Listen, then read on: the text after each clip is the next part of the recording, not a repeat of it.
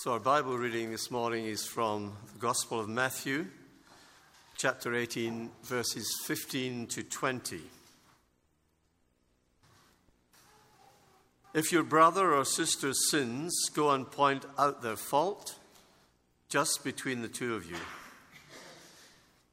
If they listen to you, you have won them over.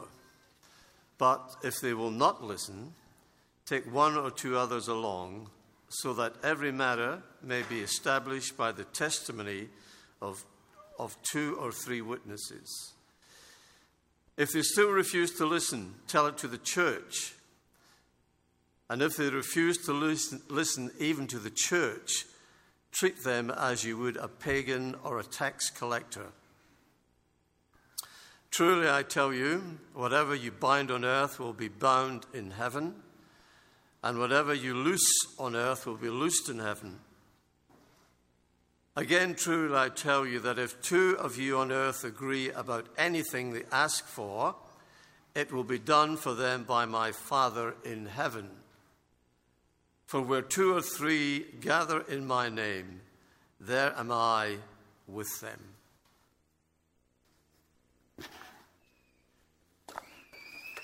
Thanks so much, George. And there's an outline in the leaflet there, if that helps you as you're following along. It'd be great to have the Bibles open, because I'm going to just take us through those few verses together. And I think it will be enormously helpful if you've got those open in front of you. I remember hearing a church pastor who was going through a bit of a difficult time saying to me that he thought Matthew 18 verses 19 and 20 should be rewritten something like this. If two or three of you on earth agree about anything, it's a miracle. For when two or three of you are gathered in my name, there you will have conflict. And can I say that's not really been my experience as a pastor over the years. I'm not saying I haven't been involved in or generated conflict at different points, but not my steady sort of experience. But the reality is we belong to a community that shares deep convictions, and we hold those convictions very strongly.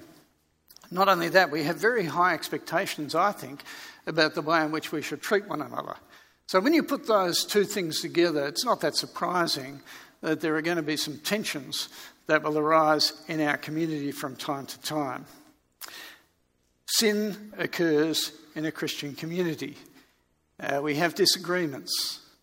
Christians hurt one another. Relationships can be damaged.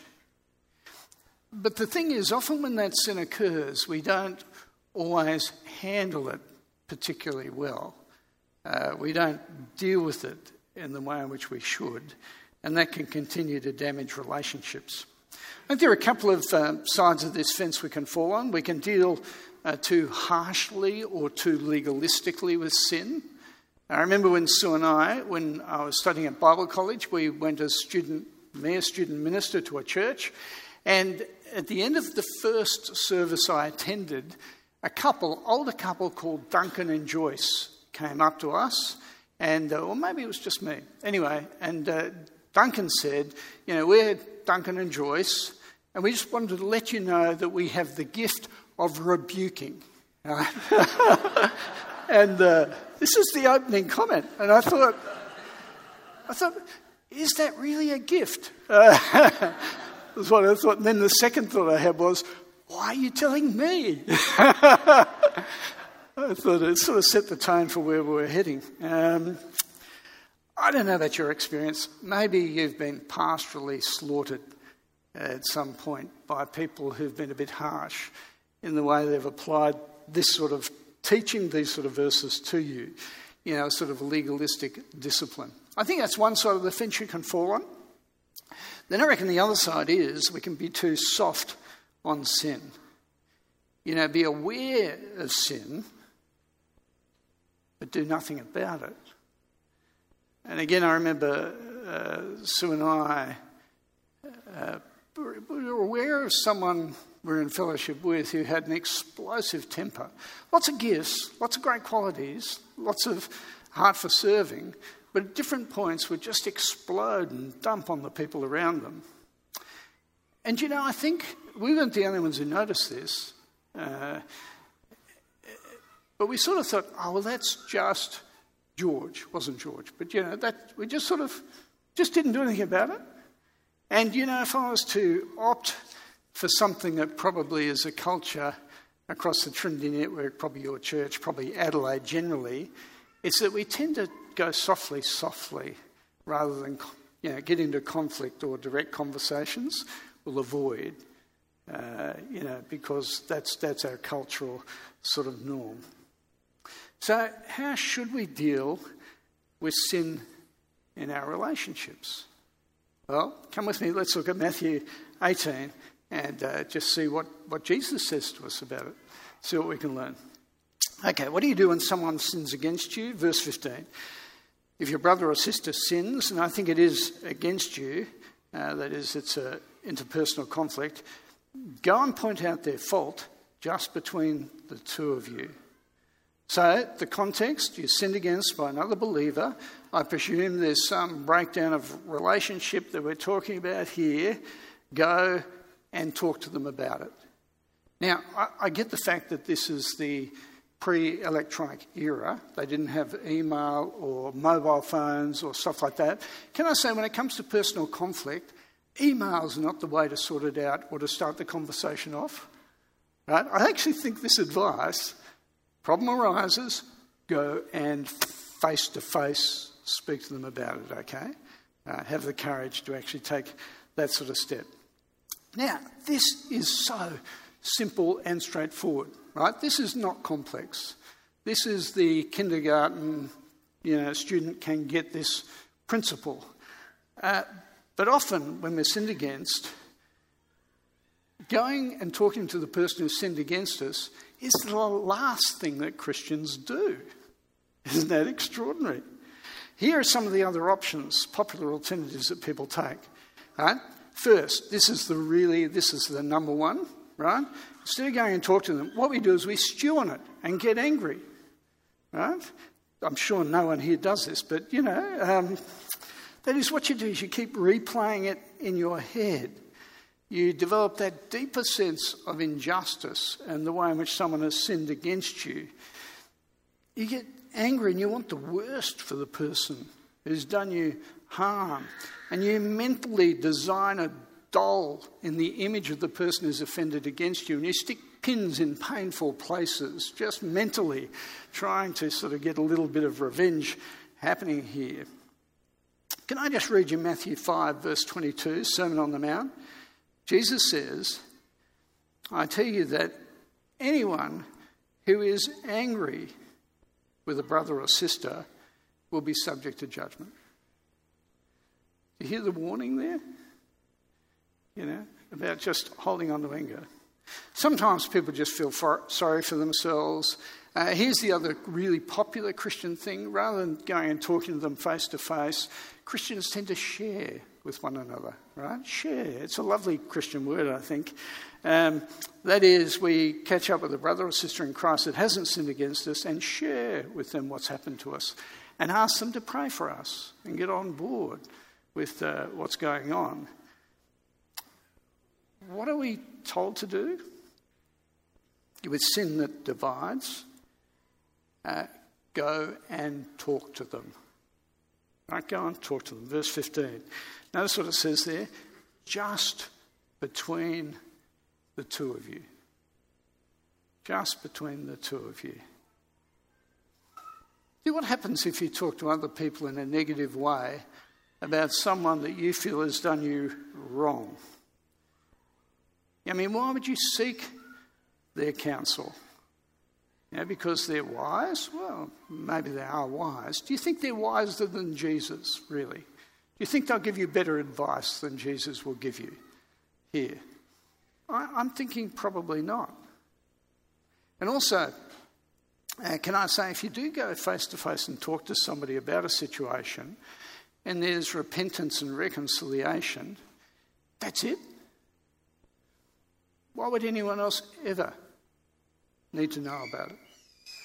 Just between the two of you. And did you notice the motivation that undergirds all this? What we have here is not a biblical grievance policy for conflict resolution. It sort of does that. But why would you take this step? For your psychological well-being, it's so unhealthy to store up anger. Much better to dump on the other person. Justice must be done. Now look at verse 15 again.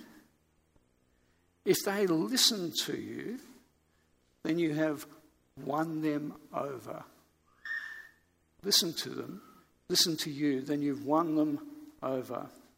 See, the whole idea here is that sin breaks fellowship with God and with you. And so the deep concern is that someone who has sinned against you, who's in the wrong, won't wander from the Lord and fellowship with his people. It's quite powerful, isn't it? Can I say it's not easy to maintain that concern when someone has sinned against you? Here is a mark of Christian maturity, that when you are sinned against, your concern is primarily for the person who has sinned against you, not for yourself. And I've observed that over the years. I remember when I joined the staff team at Trinity, so we're talking 30 years ago, I was working for a man called Reg Piper, godly man. And I remember being in a meeting with him when he took a phone call, and the person on the other end of the phone was so angry with him. And while I was only listening to Reg's side of the phone call, I could actually clearly hear the other side of the phone call as well. So loud was it on a handheld, landline phone at that stage.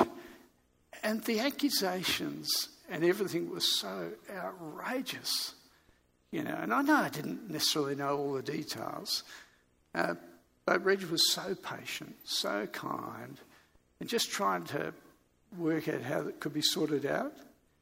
And then afterwards he got off the phone, he said, I'm so distressed, I'm so worried for that person and where they're going in Christ. And we prayed together for them. And I just thought, what a great lesson for me as a young pastor. See a godly man responding in that way to when he was sinned, and I think he was being very clearly sinned against at that point. Now, at this stage you may say, that doesn't seem fair. All the work seems to be on the person who's being sinned against. How can that be right? Can I say, actually, whenever you're aware of a breakdown in relationship, it's always your job to work at trying to sort it out, wherever you sit in the spectrum.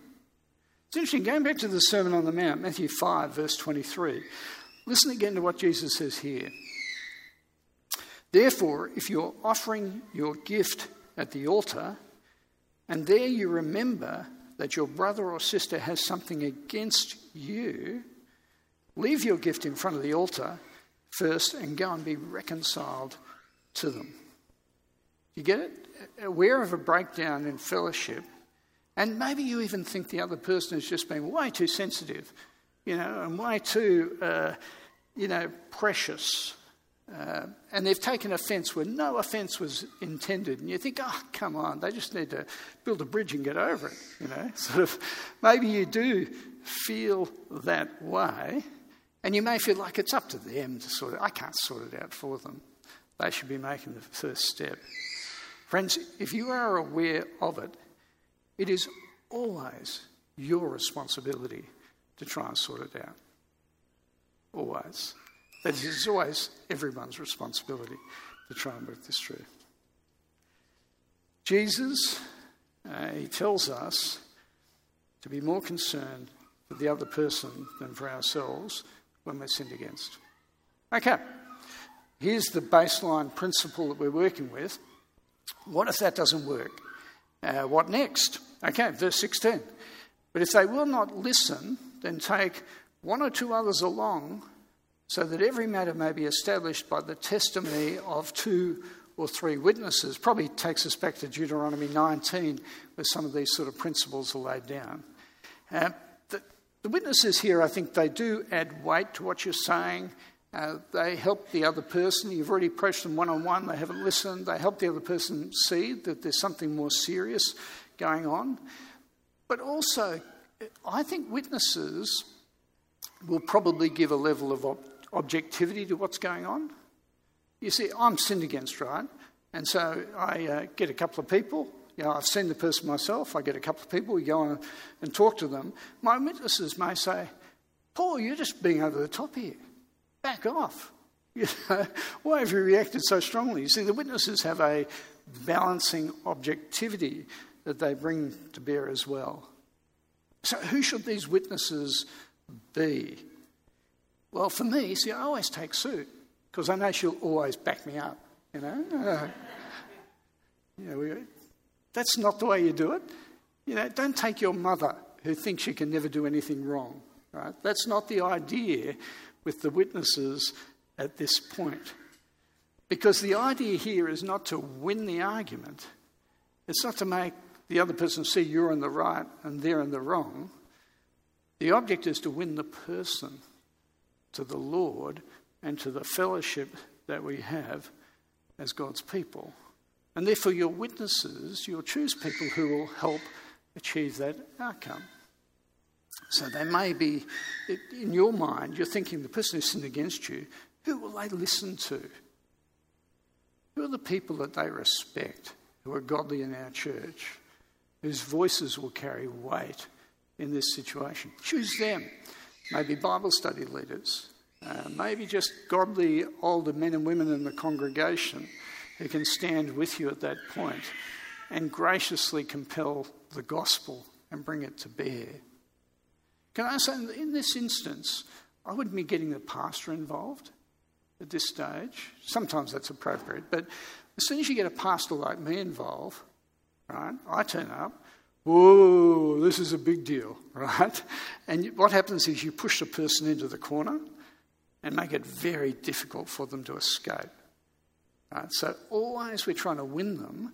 So you keep trying to paint doorways and windows out of the situation so they can take those steps. Godly people, people whose voice will be heard, but not ratcheted too high at this sort of point. And if there's no repentance, verse 17, if they still refuse to listen, well, tell it to the church. And if they refuse to listen even to the church, then treat them as you would a pagan or a tax collector. It's really strong, isn't it? Don't you think?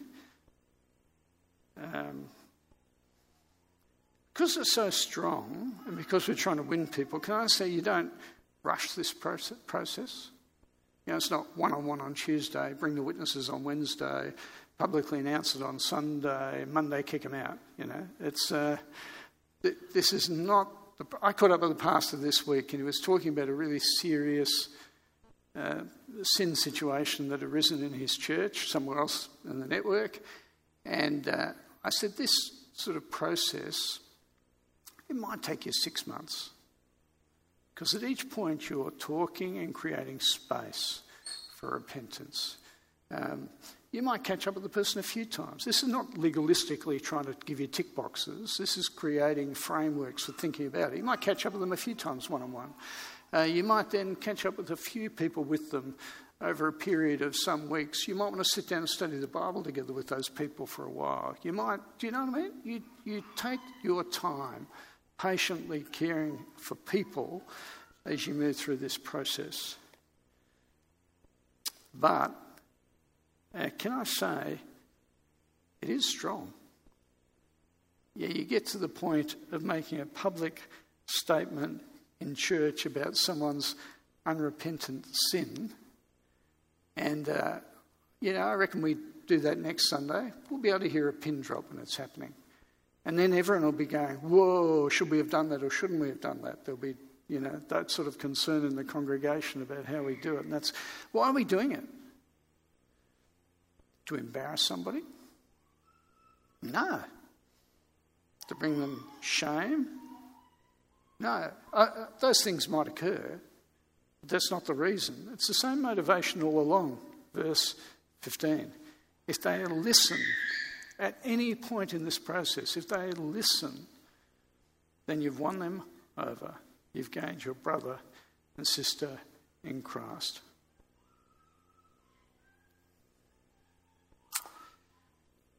I think it's really hard to take this step of rebuking those who sin. It's really hard. But can I say Christ is honoured when we do it? If we ignore sin in our community, it dishonours God and it is unloving to our brothers and sisters in Christ. Because ultimately, the issue of salvation is at stake as we work this process through. It's important. Earlier in Matthew 18, it's interesting, verse 8, Jesus says, you're better off cutting off your hands and feet that cause you to sin and be crippled so that you don't wind up in hell. It's really strong words in the immediate context, and not to address sin in the way in which we're instructed to is an indication we actually don't love people. That's the issue here. What does it mean when it says to treat someone like you would a pagan or a tax collector? That's what it says in verse 17. Sometimes people go back to 1 Corinthians 5 where there is an instruction about someone sinning in the community, still holding themselves out as Christians, and therefore ultimately not eating with or fellowshipping with them. And some people say that maybe that's what's going on. Though when you look at Matthew's Gospel, it doesn't seem to me you come to that conclusion. Earlier in the Gospel, how does Jesus treat tax collectors and sinners and pagans? Matthew chapter 9, verse 9. He calls Matthew, a tax collector, to follow him. Then in verse 10, he has dinner at Matthew's house with a stack of other tax collectors and sinners. I think at this point when Jesus is saying treat them as an unbeliever, tax collector or sinner, he's saying if there's no repentance, then treat them like you would someone who doesn't believe and evangelise them. Look at how you embrace them and evangelise them. Don't treat them as a Christian, treat them as someone who needs to be won back into the kingdom at the end of this process. Win them over, verse 15.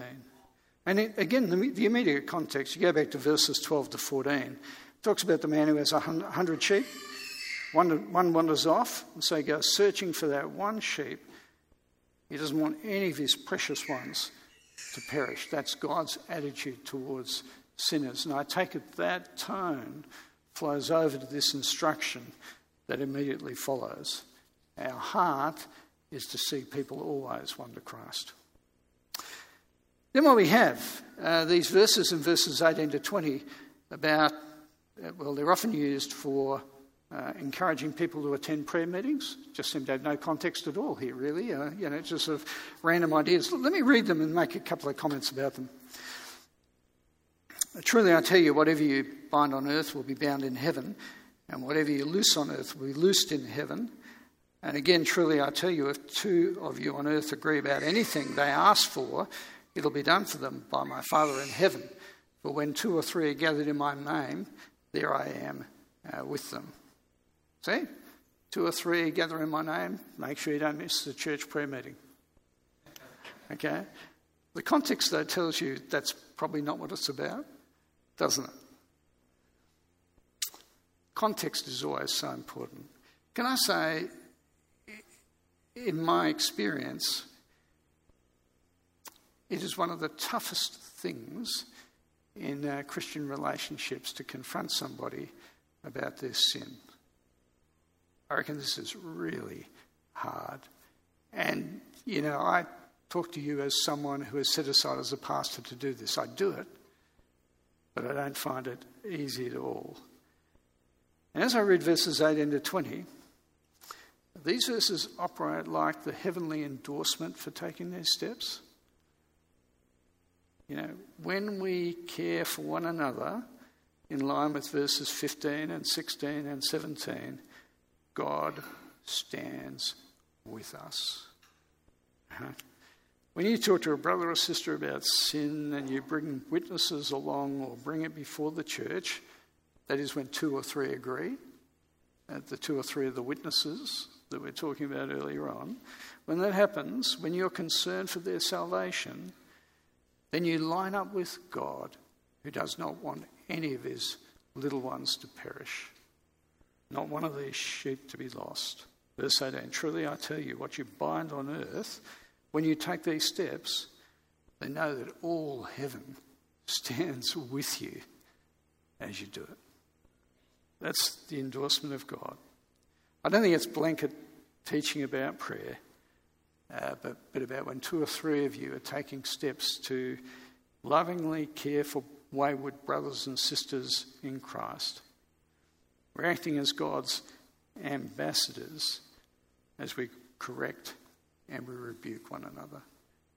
Isn't that a wonderful assurance? Wonderful word. Let me just for a few moments think through some of the issues that I think get raised by this passage. There'll be a stack, and I won't answer them all. Feel free to grab me afterwards. Love to talk to you about them. But let me just talk about a few. Are there any expectations to this? Can I say, I don't think this is a legalistic, enshrined, prescriptive way of dealing with everything. I think it's a framework way of dealing properly with sin. So, if I can just say that. But I can think of a couple of spots even in the New Testament where it doesn't seem to be followed. When you go to Galatians 2, verse 14, you see that Paul confronts Peter before the whole church because of his sin of hypocrisy. Seems to bypass all of Matthew 18 and run straight to the church. So you sort of think but that's just interesting. I think the reason for that is because the sin is very public, and because Peter is a leader among God's people. And I think whenever sin occurs at my sort of level, at Jamie's sort of level, at a higher leadership sort of level, and it's public, it's got to be dealt with publicly. The church needs to know, as a matter of integrity, the way in which this is happening. There may be private conversations that occur, but I reckon it just does need to happen that way. The second thing is, do we apply this teaching to every sin? Okay. And I suspect not.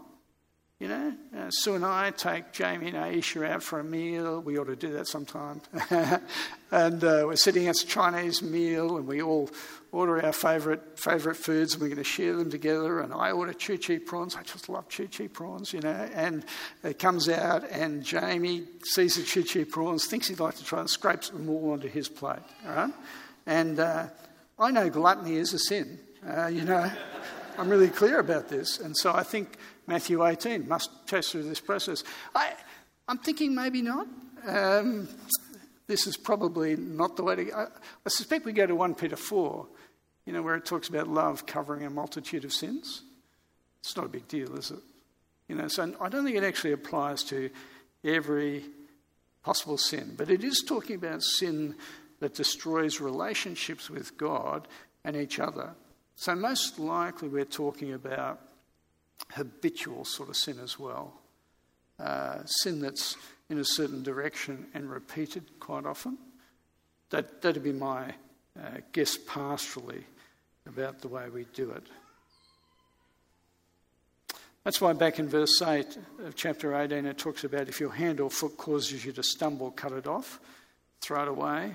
Better for you to enter life maimed or crippled than to have 2 hands or 2 feet and be thrown into eternal fire. I think we are talking about the sin that destroys relationship with God. And I get the fact that all sin does at one level, but I think there's a pastoral judgment to be made when it comes to these sort of matters. Wisdom to actually discern this, and wisdom about your own personal offence rather than someone's salvation. Can I just come back to a point I made earlier? I think we do need to be careful about sharing things for prayer. Don't engage in talk about someone else's sin unless you know they're paying attention to this passage. Someone comes and says to you, I'm really concerned about a sin that John is engaged in. What's your first question? have you spoken to John about this? That is your first question. Or someone comes and says, I was so hurt by the way in which Jane spoke to me just the other day. What's your first thing you say? Have you spoken to Jane about it? What's the most common response you get? Oh, there's no point. Okay? Actually, Jesus thinks there is. There is a point to doing that. And think about the alternative. There's no point to doing that. Right, so you're so much better off talking to me about it, letting me know about it, so my relationship with the other person is muddied, so you enlist me onto your team to endorse the behaviours you're taking and cutting the person off because they've sinned against you, because the whole cycle is just sinfully destructive, isn't it? I'm not saying there's no point ever for talking to godly people about a situation, but I think you're going to be at least in the 2 or 3 witness stage, not in this initial stage. So be careful as a community that we work with integrity here, so that we're a strong and confident community that does not gossip or backbite. We don't allow that as brothers or sisters in Christ. Right? Can I just really underline that? I think that's so important. And then the final thing I just want to say is we need to get our hearts right. You would have picked this up as I was going through it, but I have encountered people over 30 years who feel like they have been pastorally slaughtered by church leaders and elders using these sort of principles. That is, they've taken Matthew 18 and in all its harshness and legalism, beaten people about the head with it. No love, but great with rules. We need to be careful we don't do that. But can I again just say, I suspect that's not going to be our main problem. I think our problem is going to be that we'll tend to dodge around these sort of situations when we shouldn't, ignore sin. And it is unloving to do that.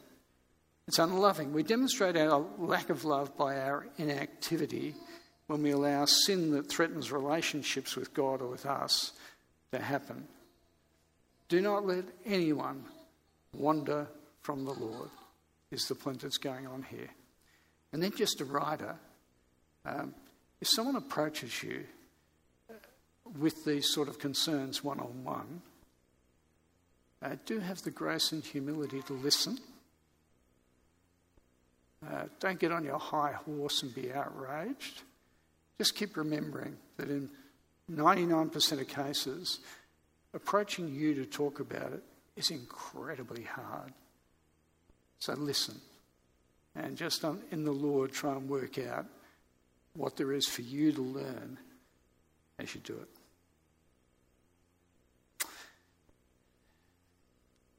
Flipping it on its head, when you are sinned against,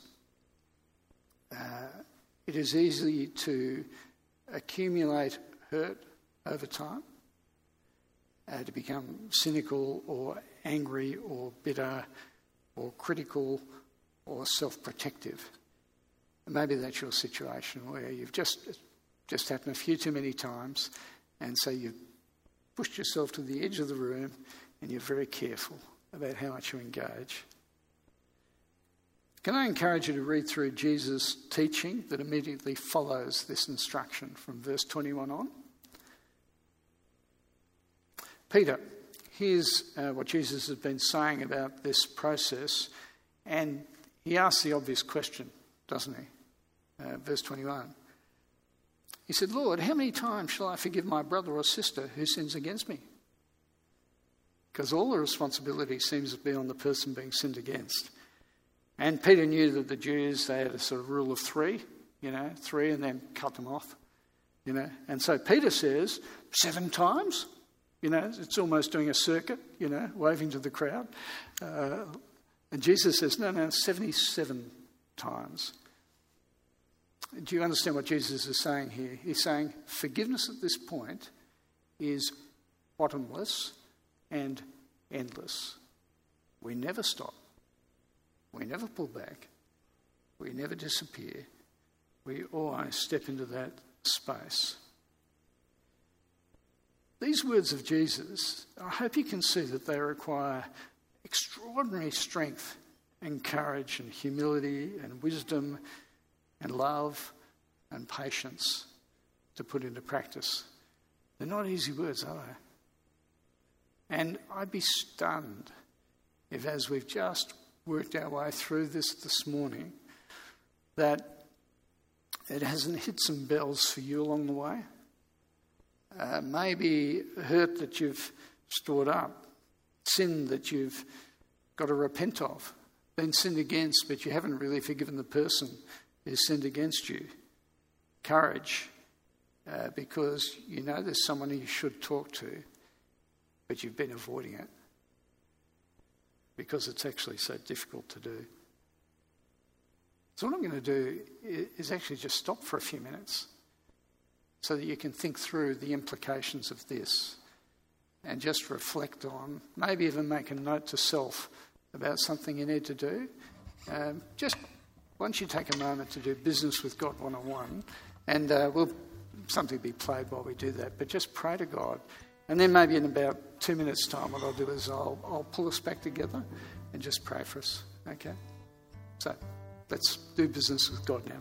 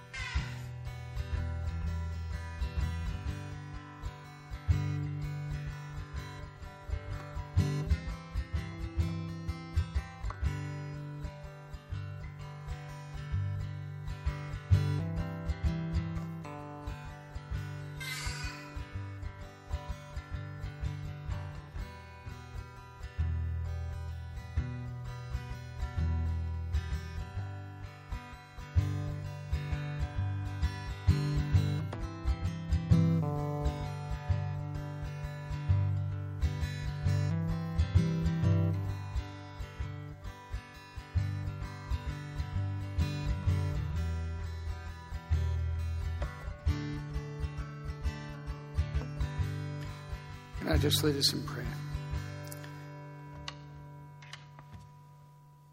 Heavenly Father, we know that you are like the shepherd of sheep. You have a deep care for each one. And when one goes missing, you go out searching. And Father, we pray that we will share your heart, your compassion, your grace and your mercy when we're sinned against, that we'll have a deep regard for the other person, the person who is at risk and vulnerable of wandering from you, and that even in our own hurt, we'll extend the grace and mercy you've shown us to them. Father, we pray that you'll help us to have courage, but to be able to exercise that courage with our arms around people rather than yelling at them, so that we won't get shouty in our relationships, but rather kind and gentle as we seriously treat one another in this area. Father, we pray you'll unite us around the truth of the gospel and as a community that has great integrity at this sort of point. Father, graciously go before us. Help us to mirror the gospel in our relationship and in our life together, we pray, and we ask it in Jesus' name. Amen. Can I, just one word just before I step down, I get the fact that I haven't covered everything. And there'll be several of you will be thinking, oh, you've just missed my point, or my situation, or you don't understand my circumstances. I know I have, okay? Very happy to chase it through, or do chase it through with Bible study leaders or one of the pastoral team. There are complexities around this, and if you feel I've been overly simplistic in your case, I apologise. Don't then just dismiss it. Work out what you need to do to actually chase it through. Okay? And as I said, I'll be around for a while afterwards. Do feel like you can come and talk to me. I'm going to hand over to Helen so she can keep leading us in prayer. Thanks, Helen.